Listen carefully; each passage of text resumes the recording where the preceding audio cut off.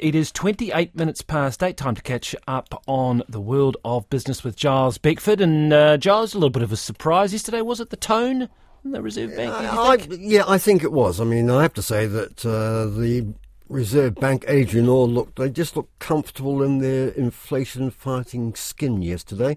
None of the histrionics and, sabre rattling that we heard in November. So from that point of view, judging by the interview we played this morning with Adrian Orr, we'll just quietly cruise. If there are no shocks, then you can expect rate cuts. They say next year. I think we're going to see a bit of an arm wrestle with financial markets, who are now betting at least one, probably two cuts by the end of this year. So how are we looking on ARM? How did our market react? Well, we had a shot in the arm for the local share market because the prospect of no rate rises is good for shares.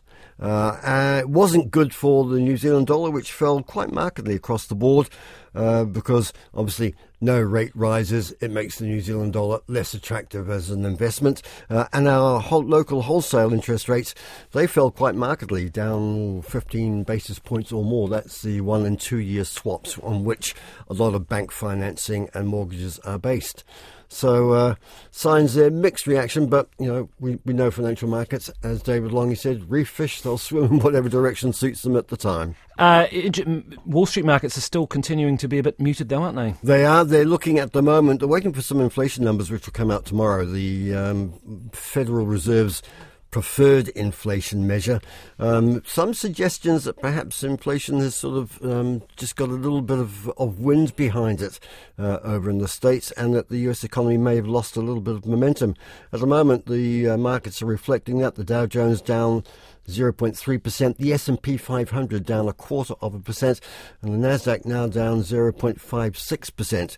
As we said, the local share market did reasonably well, gained 69 points yesterday, about 0.6%.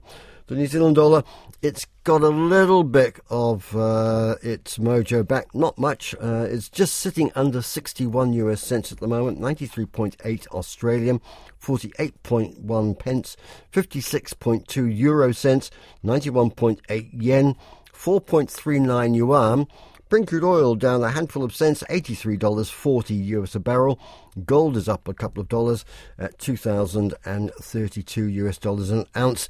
About the last of the current earnings season reports out this morning. TNG Global, New Zealand Rural Land Company, and Channel Infrastructure, the owners of the former Marsden Point refinery. We'll bring you that and all the other business news and numbers, 12:20 in Midday Report. Thank you, Giles.